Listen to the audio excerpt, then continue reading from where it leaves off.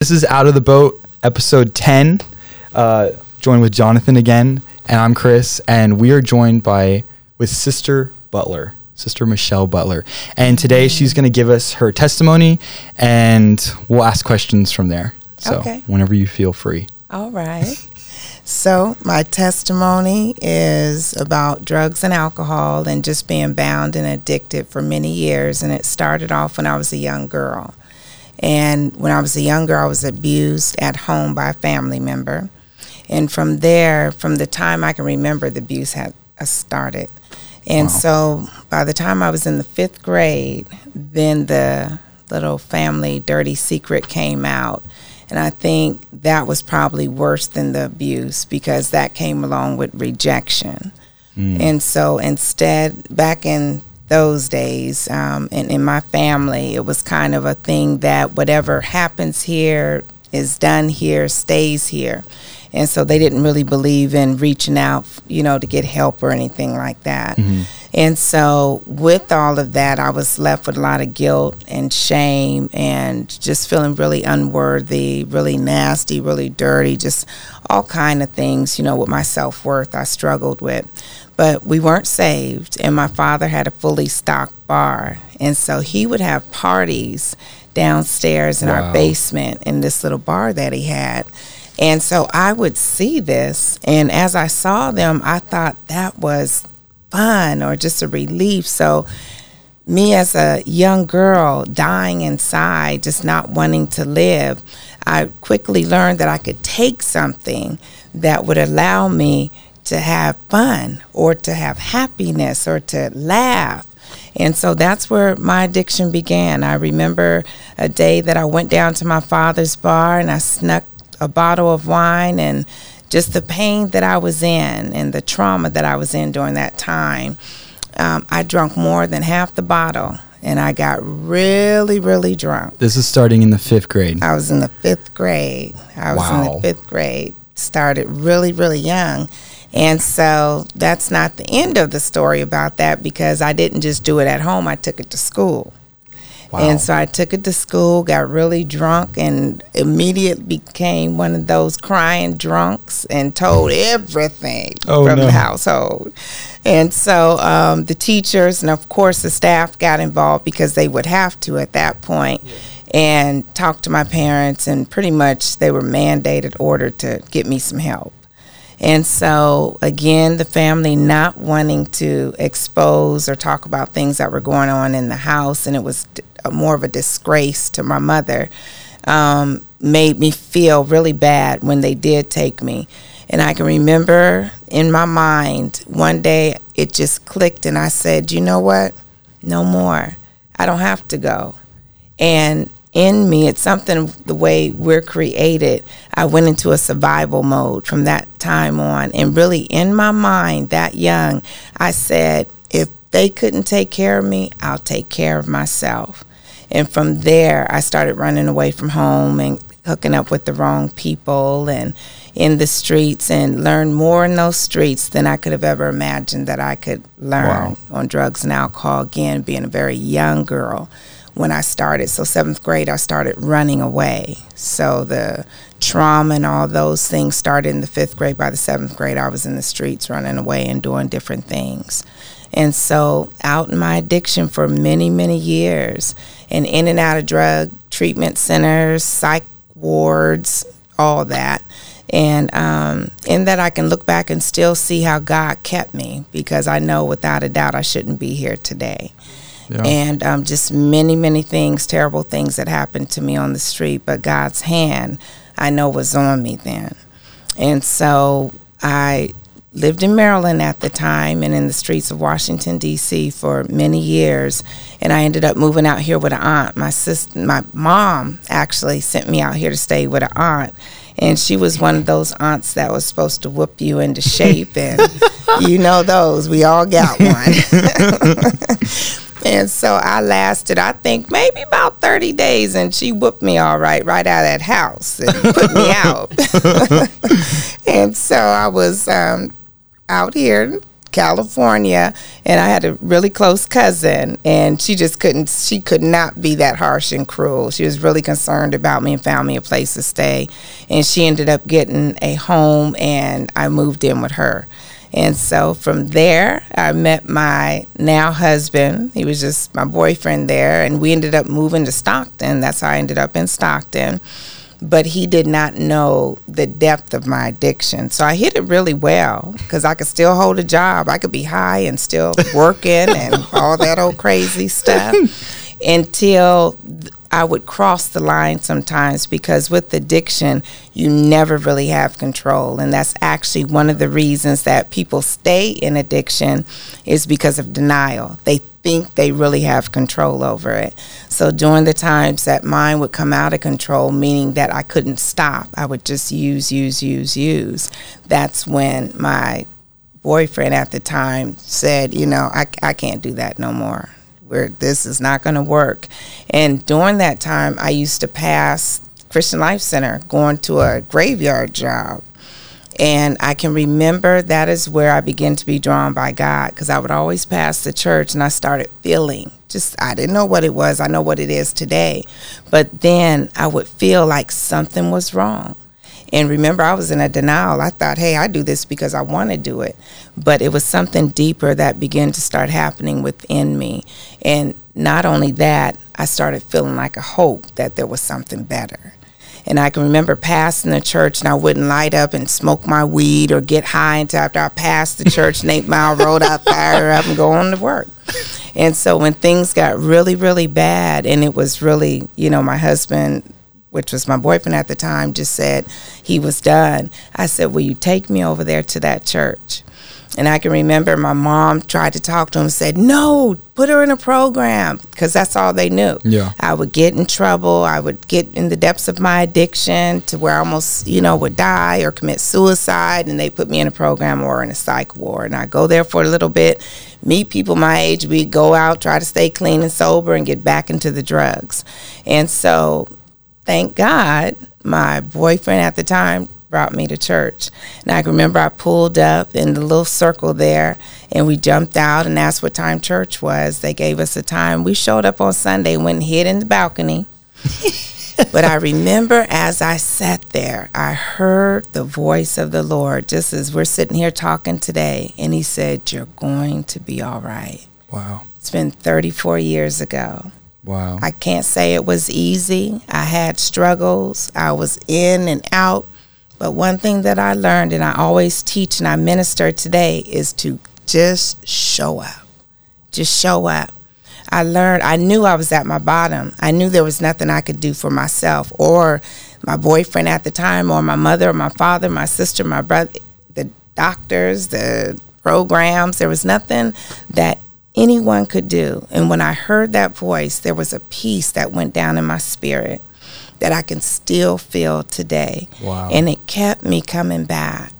And with the struggles and just addiction and so on, for the first couple of years, I really struggled. And at one time, I backed up and started messing up. And I can remember thinking that it was better when I was out there, because of stress and just the anxieties of life and not knowing how to truly cope or having any coping skills at that young age drove me more and more into the depths of darkness and colder, because I was in the church, but I didn't have a relationship with the Lord like I should. And I had a lot of relationships with people, but when life really hits, relationships with people in the church will not hold us. Yeah. Or they'll keep us there and we can remain cold, but we know what the word says, that it'd be better just to be, lukewarm than to be, It's better to be you cold. be hot or cold. Yeah, hot or Preach cold. it. Give me the word. Don't let me mess up now. What's the word? It's better to be hot or cold, or God's going to spew out our mouth because he doesn't like lukewarm. There it is. Yeah. There it is. So it's better to be one of those than where I was at. Yeah. And that was just dying out on the pew. And so eventually I ended up going back out and trying it all over again. But when the Lord has a call on your life, Amen. you are not going to go far. And I thank the Lord that he did not allow me to go to the depths to where it cost me my life. But I can remember just some crazy stories when I tried to go out. I remember I tried to go out and I was in my car and I was trying to cop some dope and I forgot to turn KYCC off. And I remember driving up there trying to get some drugs and the guy got all frustrated and he started yelling at me to turn my radio off. And it was just crazy stuff like that would always remind me who I was and that I belonged to the Lord. Yeah. And so as I tried to go out further, and I know there's people that are hearing me that can relate, you never lose what God has put in you.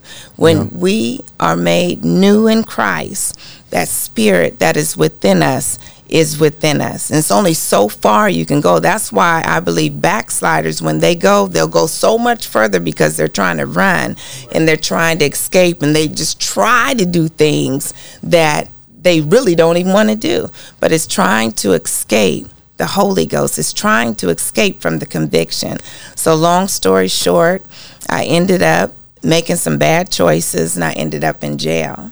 And while I was in jail, and I had never been to jail before out of all those years, I can remember being in jail and my little jailmate was in there trying to school me on being in jail and what to do. And I'll never forget, they had these little pencils and some paper, and they were saying you could write home or write letters and things like that. And something came to me, and I understand the prodigal son today. When you come to yourself, and in that jail, I came to myself, and I really looked at where I was at and what I had in God and where I was going back to, which was nowhere. And I made a decision there.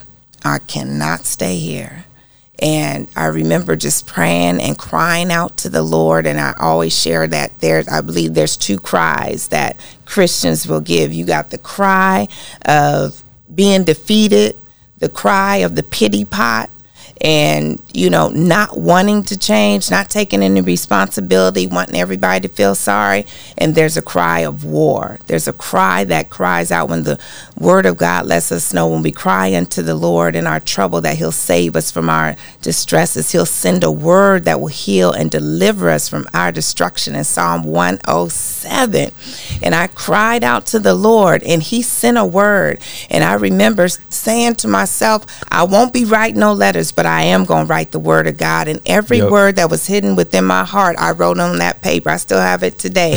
I wrote on that paper, greater is he that is in me than he that is in this world. I can do all things through Christ who is my strength. No weapon formed against me shall prosper. Amen. Everything I remembered and in my heart that I had hidden that had brought me to God in the beginning, the scriptures that I had quoted and I said that kept me up to the point that I had walked away from God was the same word that brought me back and began to heal and help me then. And so from that time to where I say I am today, I've learned so much. And I can really encourage people to say we can go through some hard times in life and we may think it's even over, but it's not over. And so I want to speak to somebody today just to say it's not over. I don't care what a person comes from. Mm-hmm. I don't care what your mother, your father, your sister, your brother last name is, what job you have, what car you have or you do have or don't have, what house you have or don't have. It doesn't matter. You can be under a bridge, but when God calls us, amen, he's going to do the rest.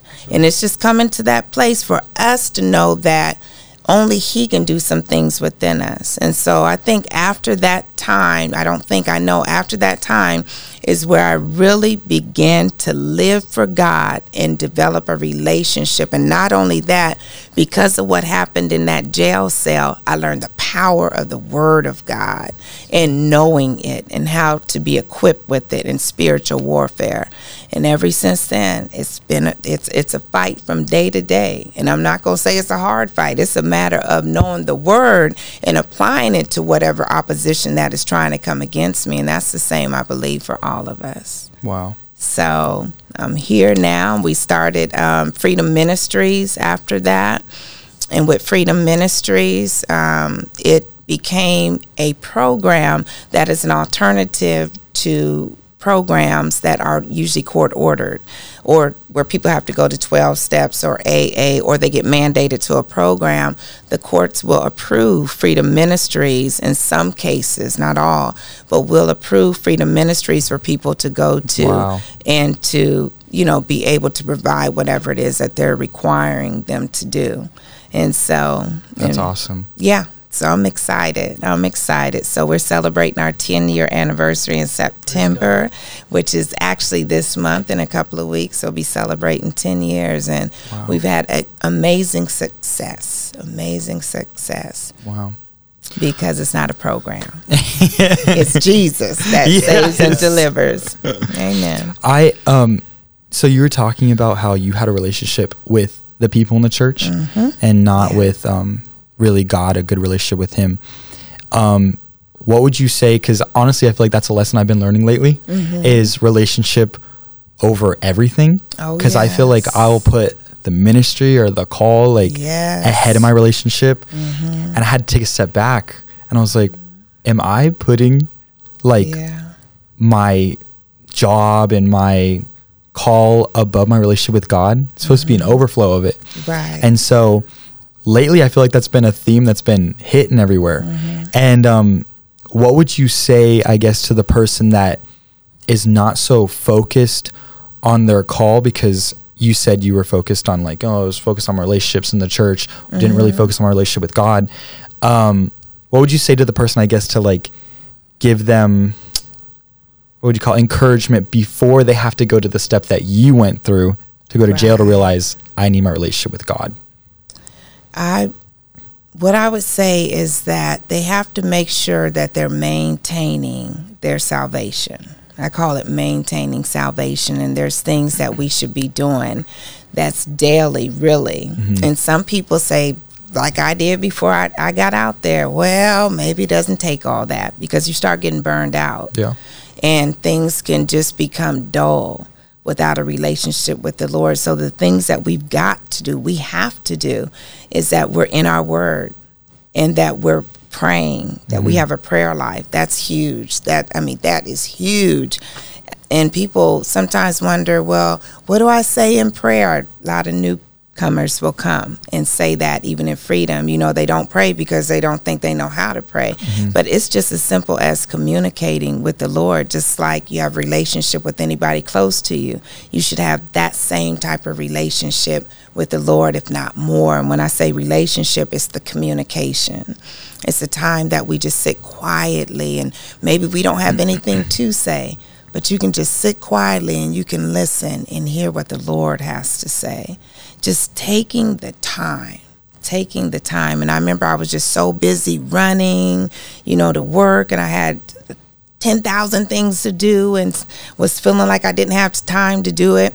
But when you start becoming overwhelmed, when anxiety starts coming in your life, some people start getting panicky or panic attacks and things like that, and they just don't want to do it anymore. When you start really struggling, that, man, I don't want to go to church, and things like that, those are signs, flags that we really need to take a look at to say, you know what, hold up, wait a minute, let me just stop and take that day, or take that a day or two with the Lord. Prayer and fasting is key too. But I would really say relationship, just keeping it simple, because sometimes I think as Christians we complicate things where people don't get it. But keeping it very simple. The relationship that you have with your best friend should be the relationship, if not more, that we have with the Lord, and having that desire to be with him. I know another thought is that sometimes we may not feel like it. And so I always tell people, feelings come and feelings go. Don't base your life and the decisions that you make on how you feel. I can wake up in the morning and feel bad because I ate the wrong food the day before. For real. Or I could wake up and just be happy because the sun's out and I feel good today, and I'm going to my favorite restaurant. I feel good, or whatever.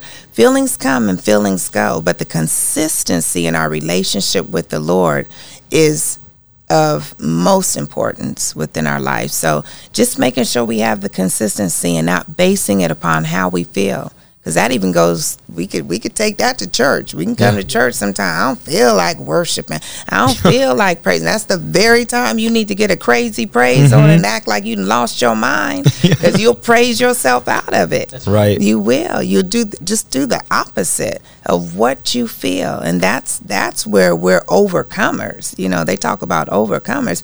We overcome. We're more than overcomers when we can do that, when we can go outside of what we feel. Amen. Right. So there's people watching online, even listening, where they blame God for the situation they've been through. You know, like they've probably gone through abusive families, kind of like you, or they've been sexually abused, or just something bad happened to them. They blame God. So what advice or what type of encouragement would you give them who they have hidden hate, I guess, or just anger and bitterness towards Him? Right. What I do, because I've been in situations like that, and I've counsel with some people who have been through some devastating situations. And when they blame God, that's a deep one. And what I'll do is I take them back to Genesis, really, and walk them through. We're in a fallen world. God doesn't make nobody do anything. He's a gentleman. Everybody has a choice. And so taking them back to the understanding, because a lot of times when they say that, they're saying it out of what? Feelings, emotions, something someone else said, blaming, maybe not taking responsibility for things that they did or that they feel they were responsible for. They're negating or trying to go around that. But when we can bring the understanding of what it really is, and the understanding is that we live in a fallen world, and that Satan is the god of this world in 2 Corinthians, that it's not God that is making evil things happen, but it's the people in the world who are making choices to do evil things. And so, that's basically what I do. It's just taking them back to help them get the understanding of the word. And in doing that, sometimes people can, and I've walked in situations where, what do I say? But in those situations, let God be God. You know, sometimes it's just really praying, and you have to just use wisdom on when you're able to teach and say, because our presence can really be a great support. And just having the Holy Ghost, it can change the atmosphere in the room. So I hope that answered that one. So some of the things that I have on deliverance that I'll share are just nuggets that I teach in the ministry. One is why people don't get delivered, because it's really important when a person comes and they're struggling and they don't want it. A lot of times family members will come heartbroken that they want someone to receive what we have, but they won't come to church, or they don't want to hear anything about it. They won't get help. And understanding two reasons why people don't get help is, one, they don't believe they have a problem. They're in denial. They think they have control over the situation, over the drugs. That's just who they want to be. And then the second one is fear of the withdrawal. And because when a person is on drugs, when a person is on alcohol, then when they stop, then the body begins to respond to them not having that drug in their system anymore. And it's not uncomfortable. It brings a lot of anxiety, and a person can feel like they're losing their mind sometimes, depending on what drugs they're on. And so really knowing how to get help and assistance with that.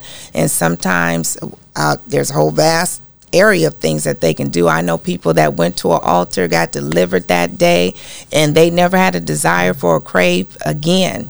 I've been to an altar high on drugs, and man of God laid his hand on me, and I immediately sobered up. Wow. So that knowing the power of God, number one, can do it, then that's the first thing. Other people, and I don't say no to this, some people go to a doctor, and the doctor may suggest some things, whether it be for melatonin or something else. With that, you just don't know, especially in this day and age. It's very different than when I used to be out there on drugs. When I was out there on drugs, I called it homegrown weed. It was that simple weed that was grown in the backyard somewhere. Now it's a whole nother level. But this marijuana that they have now, and I won't get into the detail because I can't really even explain it, but I do know that they're able to separate it out, and put chemicals in it. And not only that, a lot of people are dealing with psychosis from it, where they are really dealing with mental illness. And this, I'm just talking about marijuana. And so that's not even putting everything else, that people are tapping into and that they're doing. But everybody may not make it to that altar. And so if you have a loved one that's dealing with addiction, then if they'll go to the doctor will give them more help than them streets. And so that's one of my nuggets there. And then the other thing is the process to deliverance. I believe that deliverance is a process. When the children of Israel left Egypt, God allowed them to come out, delivered them from Egypt. They were delivered the moment they stepped foot out of Egypt, they were delivered. But this wasn't. Their mentality was still desiring the fruits and the things of Egypt, the life that they had there. And so that's another thing that has to happen, is that we have to go into be not conformed to this world, but be transformed by the renewing of our mind. So a person can stop drinking and stop using drugs, but the behavior doesn't change. They just become more evil. I've had a lady tell me her husband stopped drinking, and he hasn't been drinking, but he's mean as a rattlesnake, and she wish he'd go on and have a beer. So, there's some other things that have to change within a person. Drugs and alcohol are usually just a symptom to something else that's deeper. And the deeper is what God is able to heal and to deliver, and it's usually an issue within the heart.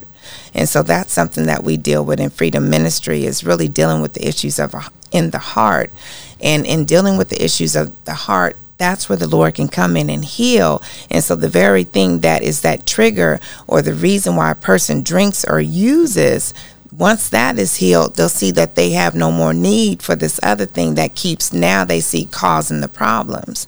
So a lot of times it's not the issues that cause the problems, it's that addiction that is causing the problems, and they can see a little bit more clearer.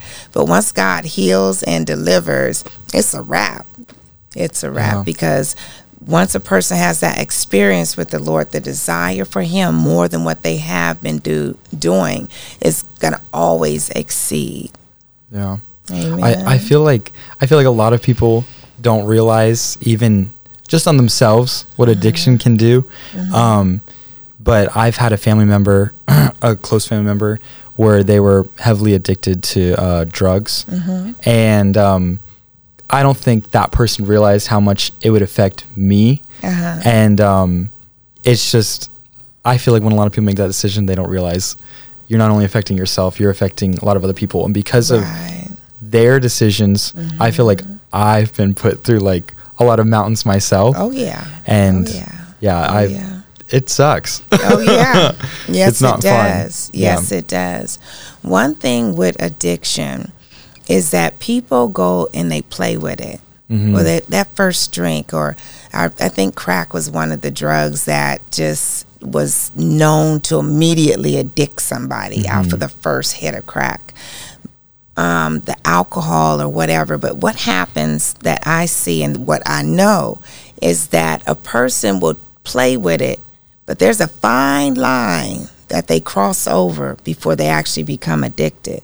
When they become addicted, then they enjoy the addiction. It gives the euphoria, and they're chasing after that. So when they really see that it's a problem, if they are honest, then now they're dealing with the withdrawal, the addiction physically. It's just not mental now. There's a physical addiction that the body craves it, the body needs it. And so that is where a person can continue in a way in an addiction, and they'll hurt other people that are close to them or people that they really love. They love them, but they just don't know how to get off of this wheel of addiction. And so that's where, we come back to that denial and things like that. And I always say the first step to deliverance is honesty. When a person comes in and they are honest about where they are, honest that they are addicted, that's the first step that has to happen. And then another thing is the fruits of repentance. And I just want to read this if that's okay. Yeah. In 2 Corinthians chapter 7, verse 10 and 11, it says, "For godly sorrow worketh repentance to salvation, not to be repented of, but the sorrow of the world worketh death." And I believe that these are the fruits of repentance. First of all, godly sorrow worketh repentance. They got to have godly sorrow. Godly sorrow works repentance to life. Where the worldly sorrow, where it's just I'm sorry, and this is where you may see a lot of people that are just caught up in addiction, and they make mistakes, or they hurt loved ones, or they do things that they shouldn't be doing, and they're always saying, I'm sorry. But it's really something taught at that point. That's that worldly sorrow. When we're little, we're taught to say, if Betty hits Bobby and mom says, hey, Bobby, say you're sorry. I'm sorry. They're told to. So it's a taught thing to say, I'm sorry, because they think it's going to get them off. But the word lets us know, no, that's not it. It's godly sorrow that we need within our heart. We have to be godly sorrow for the actions that we're committing. We have to be godly sorrow for this addiction. We have to be godly sorrow that we even allowed ourselves to get caught up in it. Now, when a person is has godly sorrow and the fruits of repentance come, this is how you know if they're serious. So this is key. You know that they're serious about leaving this addiction, because what'll happen? The fruits of repentance. For behold, the self same thing that ye sorrowed after a godly sort will do what? Start making them more careful. They start clearing. It says, it wrought in you, yea, a clearing of yourselves, an indignation, a fear, a more reverence for God, a vehement desire, a zeal, a revenge. These things begin to work. Now, I'm not going to go to the liquor store no more. If I have godly sorrow, that's repentance in my life, I'm more careful about what I'm doing. The second thing is knowing their level of consecration. Level of consecration for me is I can't go everywhere everybody else goes, because it's going to affect me differently. I'm not going to talk to everybody that everybody else can. I'm not going to listen to certain conversations, because I know what it's going to cause within me, or the struggle that it may start causing within me because of where I come from. So again, godly sorrow that worketh repentance will begin to show fruits of repentance. And some people have told me, well, I'm not sorry about this, or I don't forgive. And I tell people, you have not because you ask not. Sometimes they just simply don't ask God, because there's some things, and I can tell you with my abuser, I hated my abuser when I came to God. And the Lord came and reminded me of his name one time while I was dancing and praying and singing. He brought his name to my mind. I was just like, ugh, don't ask me that one, And I love God so much that I remember I began to cry and ask him to help me. Because it wasn't within me. I know what was within me. But when I asked God to help, he helped. He'll do hallelujah. He will do the exceedingly abundantly above all that we could ever ask or think. Right, yeah. It's that greater that is within us than he that is in the world, that allows us to do all things. And so just being able to ask God, and godly sorrow, having patience with ourselves, practicing some disciplines and self-control. Those are the things that lead us out of that addiction. And then, of course, support. And that's where I know we have wonderful, great men and women of God that, are there to support people and know how to pray and encourage them. So that person that I was talking about was heavily addicted to cocaine and weed, obviously. But I think he might drink a little alcohol here and there, but he would get his paycheck and he would go blow the entire paycheck on cocaine. Disappear for a couple of days and stuff like that, and then come back home. My mom was like, where were you? Stuff like that. So eventually they got a divorce, and he was probably out of my life the majority of my life. And I've noticed a lot of things throughout my life. I was like, okay, like, this is why I deal with this. This is why I deal with this. It's like, and I was like so angry all the time. I was like, oh yeah, like, thanks. Like, I kind of like pinned it in my head, like, oh, you chose drugs over your child. Like, Right, like I couldn't right. understand the addiction. Yes. And it made me mad. And I remember at Lifeline conference, it was last year that I was praying. I just remember for years, like I would pity myself and be like, thanks a lot. Like, this is why I deal with this. And Right. I realized at Lifeline conference, honestly, I don't know how I could be mad at someone like I hardly ever see. And I realized, like, you know what? I'm bitter at God. And I was mad. I was like, you put me in this situation. Right. You knew this was going to happen. Right. And so, here's a good question. Okay. How would you use the circumstance and the trial and the mountain that was put in front of you to help others today? And because that's what I'm still trying to do. I'm trying to think, like, how am I going to use this situation that I was put in by someone who had an addiction and the struggles that I had to go through and the mountains that I had to climb because of that person's choices? How do I use what I've been through to help someone else? Right. And how do you like conquer that? Because even today, like, I'm still like, thoughts will run through my mind and I'm just like, am I free or not?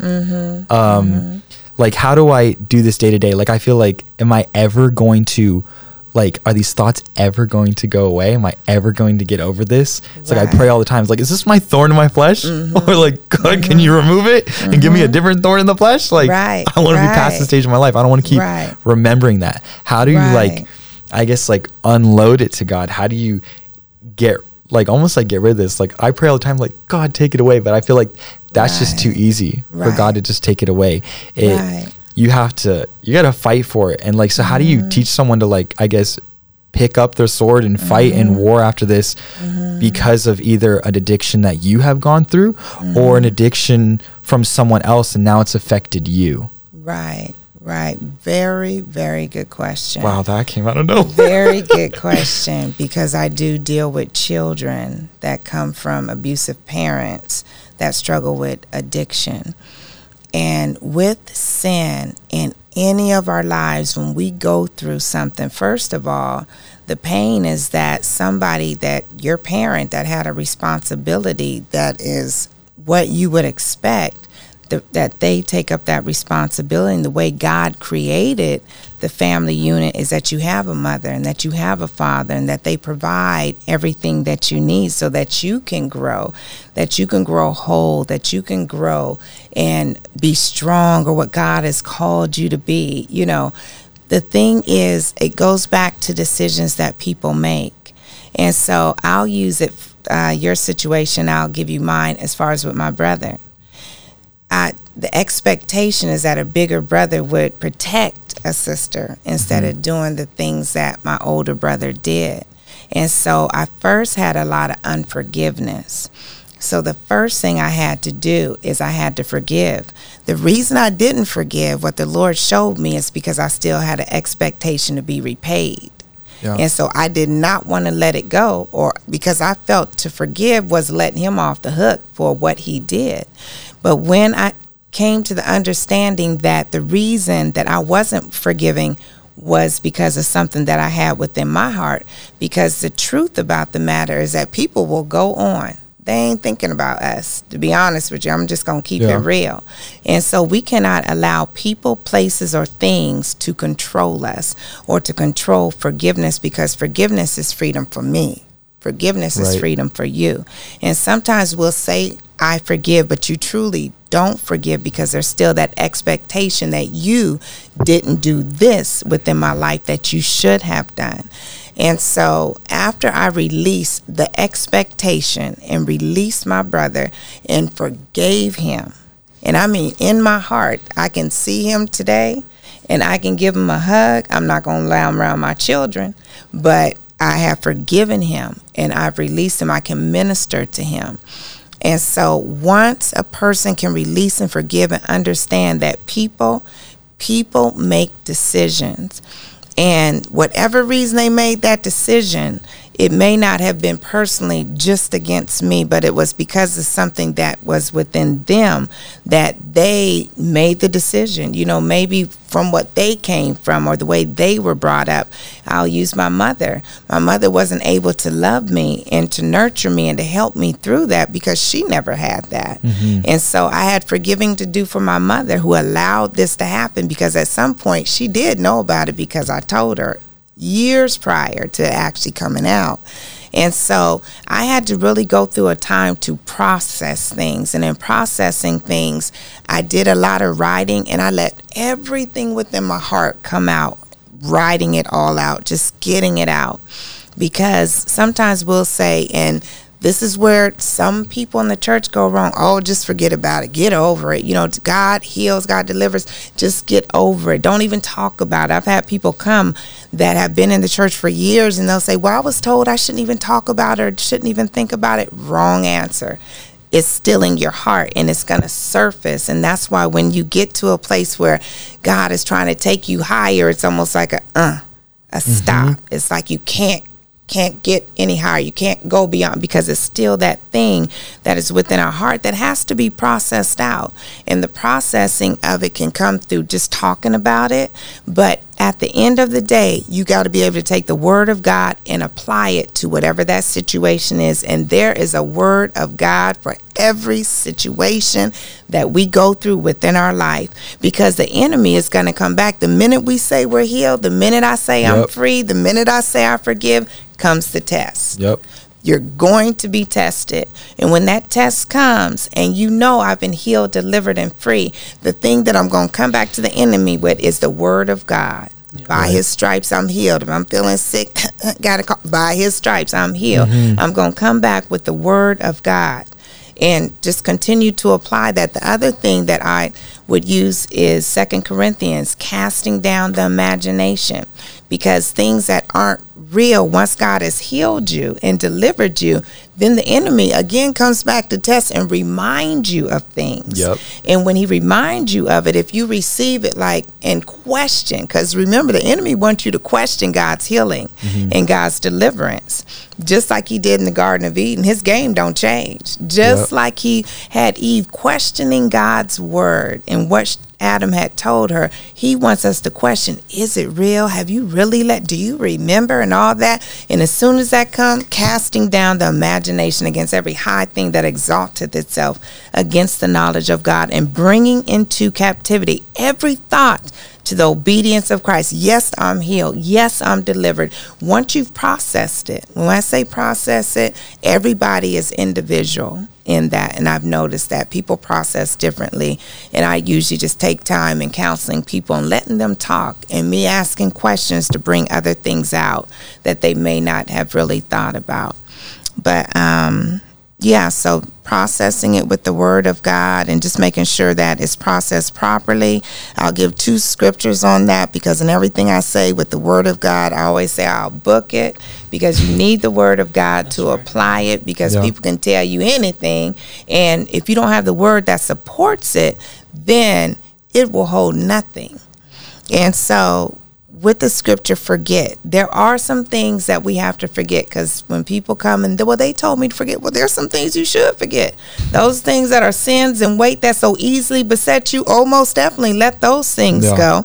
So where the word says, forgetting those things which are behind, I press towards the mark for the prize of the high calling of God in Christ Jesus, then we're pressing. So we're forgetting the stuff that behind that is a hindrance or that is a weight. But at the same time, in Deuteronomy 4:9, it says, only take heed to thyself and keep thy soul diligently, lest thou forget the things that our eyes have seen, and lest they depart from thy heart all the days of thy life. What that means is we shouldn't forget everything that our eyes have seen. What keeps me here today is because I remember where I've been and what my eyes have seen. And so where this ties into healing and deliverance is some things that as God heals you, we forget them. Put that stuff behind us and we don't look back. But the things that we have to remember could be those good things or the things that have taught us, and that is the actual deliverance. I don't want to forget my deliverance, even though it was hard and some of the things I went through. I don't want to forget those things because that's the thing that keeps me. But at the same time, I have the word of God that supports any of it before the enemy can come in my heart to make me feel bad or it begin to destroy me. Does that make sense? Yeah. Okay. I don't know if you already answered this, but how do Okay. you know when you're at the point of where you're delivered to where you can put it behind you? Because I still feel like Okay. there's sometimes today where I like these thoughts will come to my mind and doubts, and I'm just like, thought we were done with this, but it clearly, I don't know. I guess not. Right. So how do you know when like you're done? Because the pain of it isn't there anymore. Okay. The actual pain, the hurt, the disappointment of it isn't there. You can remember that it hurt and what happened, like with my brother. When I talk about him, I'm fine talking about him. There was a time I couldn't because there was so much hatred there and anger and hurt. But I can talk about him today, and that's nowhere. I don't have that anymore because I've been healed. So now I can take that and I can go talk to another person who's been abused or molested or any of that. And I have the power and the authority over that spirit, over that enemy in order to help them come out. That's where we want to get to as saints of God, having the power and authority. And what I teach is own the ground that you stand on. Say, for instance, if someone says, I'm delivered from drugs and alcohol, you sure better own that ground. And that means that I don't drink wine. I don't use cooking oil. I take it all. I don't use anything that's alcohol. I stand on the ground that I stand and own the ground that I stand on because I don't partake of any of that. Right. So put up like boundaries and don't even like dance around even things. That's right. Okay. It's places I don't go. You're not going to see Sister Butler there. Absolutely not. I'm not going into no smoke shop because I need a water. I could be dying of thirst. You ain't going to catch me up in the smoke shop to get that water. I'm going to walk that extra mile. I might be passed out on the ground. Y'all revive me, but I ain't going. Yeah. Right. Certain things I'm not going to do. Yes, amen. But did that answer your question? Yes, it did. There was, I don't know if this is off topic, but there was something that you said last night where, because you said you wouldn't catch me in a smoke shop. You said when you walked into church, because you were like, oh, it's kind of like this. What did you say? Something about the club? Yeah, because everybody was dancing and praying and praising the Lord. I remember when I walked in, and the churches I had been to, I'd never seen nothing like that, where they were clapping and just being so exuberant and jumping and shouting and screaming, having a good time. So when I came in, I was like, whoa, all right, they're having a good time up in here. This might be something I can do, and because I came from having a good time out in the world. But in that, I came in and it was more of, you could feel a good presence. So it wasn't like the club, but you could feel something good and you could see, check this out, people were happy. Yeah. People were excited. They weren't sitting up there just, stale and dry. And they gave me, they portrayed something I wanted. That would be the best way to say it. And I tell people, even as the ones came out there with the signs, I said, make sure you got something on your face that will encourage somebody to want what you got. And we have to do that because as saints, sometimes we can get dried up and hard and stale and mean and nasty. I mean, it's true. You can walk by somebody in the grocery store, and I'm off topic now, but I say it anyway. But be at the store, and I'll never forget. This sister was really upset because she was saying this sister didn't speak to her, in the store. And I keep it real. And so she came on her pity pot. She never speaks to me and all that. And I said, well wait. Did you speak to her? Because we wouldn't be having this conversation. And so it's just keeping people real and, keeping it real and living and being true to God. And when we say we love, that we love. I got way off topic. What that was we good. talking about A before lot of good that? nuggets in here. I do have a question. You don't have to use this if you don't want to. This is just for me. I thought this Yeah. is so interesting. Yeah. So when you talk about your brother, I think that is such a revelation for people who have been hurt and wounded or in situations of abuse, that you would have this expectation, and to feel that if I were to give them forgiveness, it is okay what happened to me. I think that is just like, it's so profound to me, because I know so many people. Can you just come over here real quick? No, I think we're okay.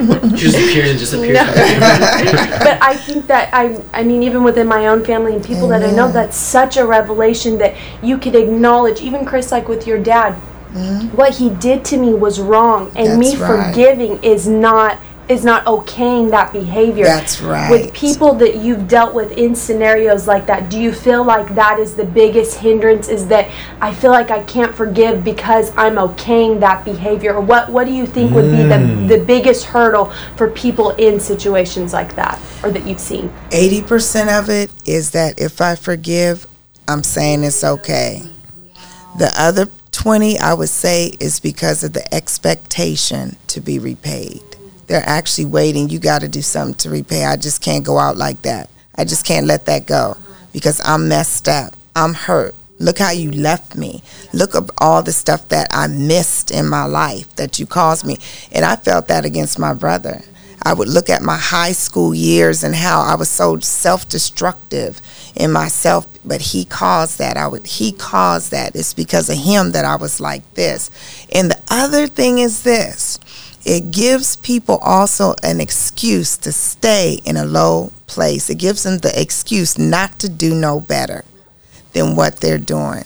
So you got a couple of things, and that's where I say honesty is the first thing, in them being able to say, this is what it is. Because I had to take responsibility in really all three of those areas, because my brother allowed me to continue to use drugs. So when people came and called me on it, then I rolled down everything that happened. Well, let me tell you what happened to me. You want me to stop? Well, let me tell you why I use.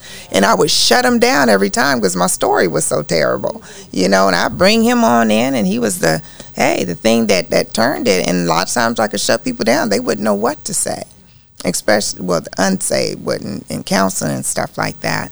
And then the other thing was I really believed I needed to be repaid. I had so much hurt from a young age. And you got to remember, a young mind can only process so much. And then you're left with however you processed it at however old you were to be able to understand it. And so that little understanding can now be the belief that's in the heart. And it's an immature understanding too, but you're going to hold to it because of the pain that put it there. And so most definitely. But forgiveness is so freeing. Oh, my goodness. When I forgave him, I felt a release like never before, and it never came back. Never came back. And so today I got the power and the authority to help other people come out of that. And a lot of times I even say, because with my brother, I had to call him and tell him I forgive you. He hadn't heard from me in years, and he was so shocked to even hear me. I had to call my mom to get his number.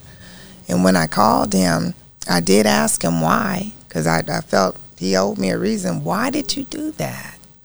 And he had a foolish answer that still today is just like airhead. But anyways, just nothing that did nothing for me, or that could even touch or explain his behavior. But I got to ask the question because I had some control, and I had a right that I could ask before, everything adds up. You can't say anything. No, I can ask. And so I asked him. He gave his answer, and I told him I forgave him, and I told him that Christ could deliver him and save him the same way he did for me. And I tell you, the freedom, nothing like it. And I tell people, because when I called my brother, he was doing his same thing. Even till this day, he still is out there and in bad situations. He's much older than me, and he's still out there in sin. And just, to me, his life is disgusting. But with that, I could, if he came to an altar, I'd pray him through. In the name of Jesus. Amen. Drive that devil out and pray him right on through.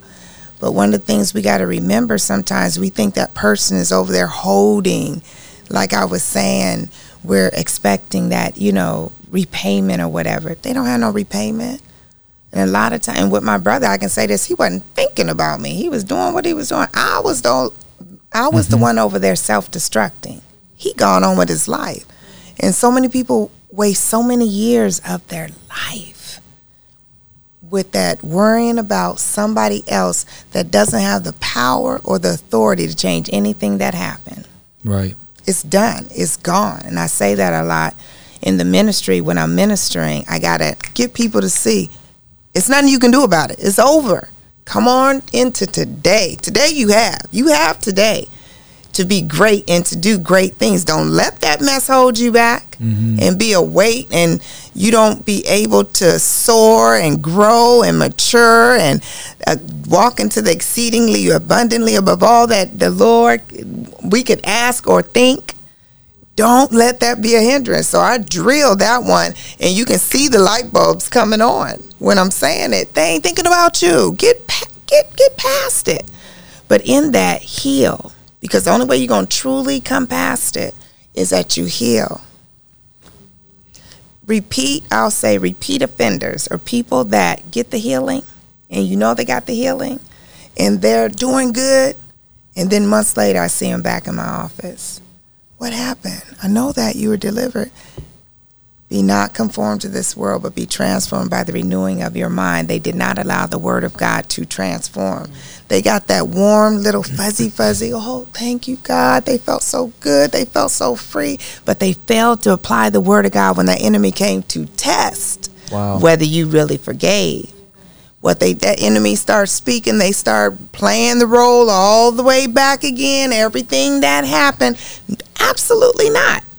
I'm not going to allow that in my mind. I'm not going to allow those thoughts within my heart. I know who I am in God. Right. I'm the head. I am not the tail. I'm the righteous who will not be forsaken by God. Yes. I know the thoughts that I have for you. I know the plans that I have for you, plans to prosper you and give you a future. I'm in my future. Yeah. I'm not going back to the past. That's old. Ain't nothing nobody can do about that. But I can do everything about right now. And so getting to that place and walking in that authority, I tell you, is a freedom, a power, and authority in Christ that until you let it go and truly forgive, you'll be stuck. That was amazing. Amen. Thank you, Jesus. Do you have anything else before we close? Let me see. I think that might be about it. Level consecration. Just knowing there's nothing greater than God's love. Yeah.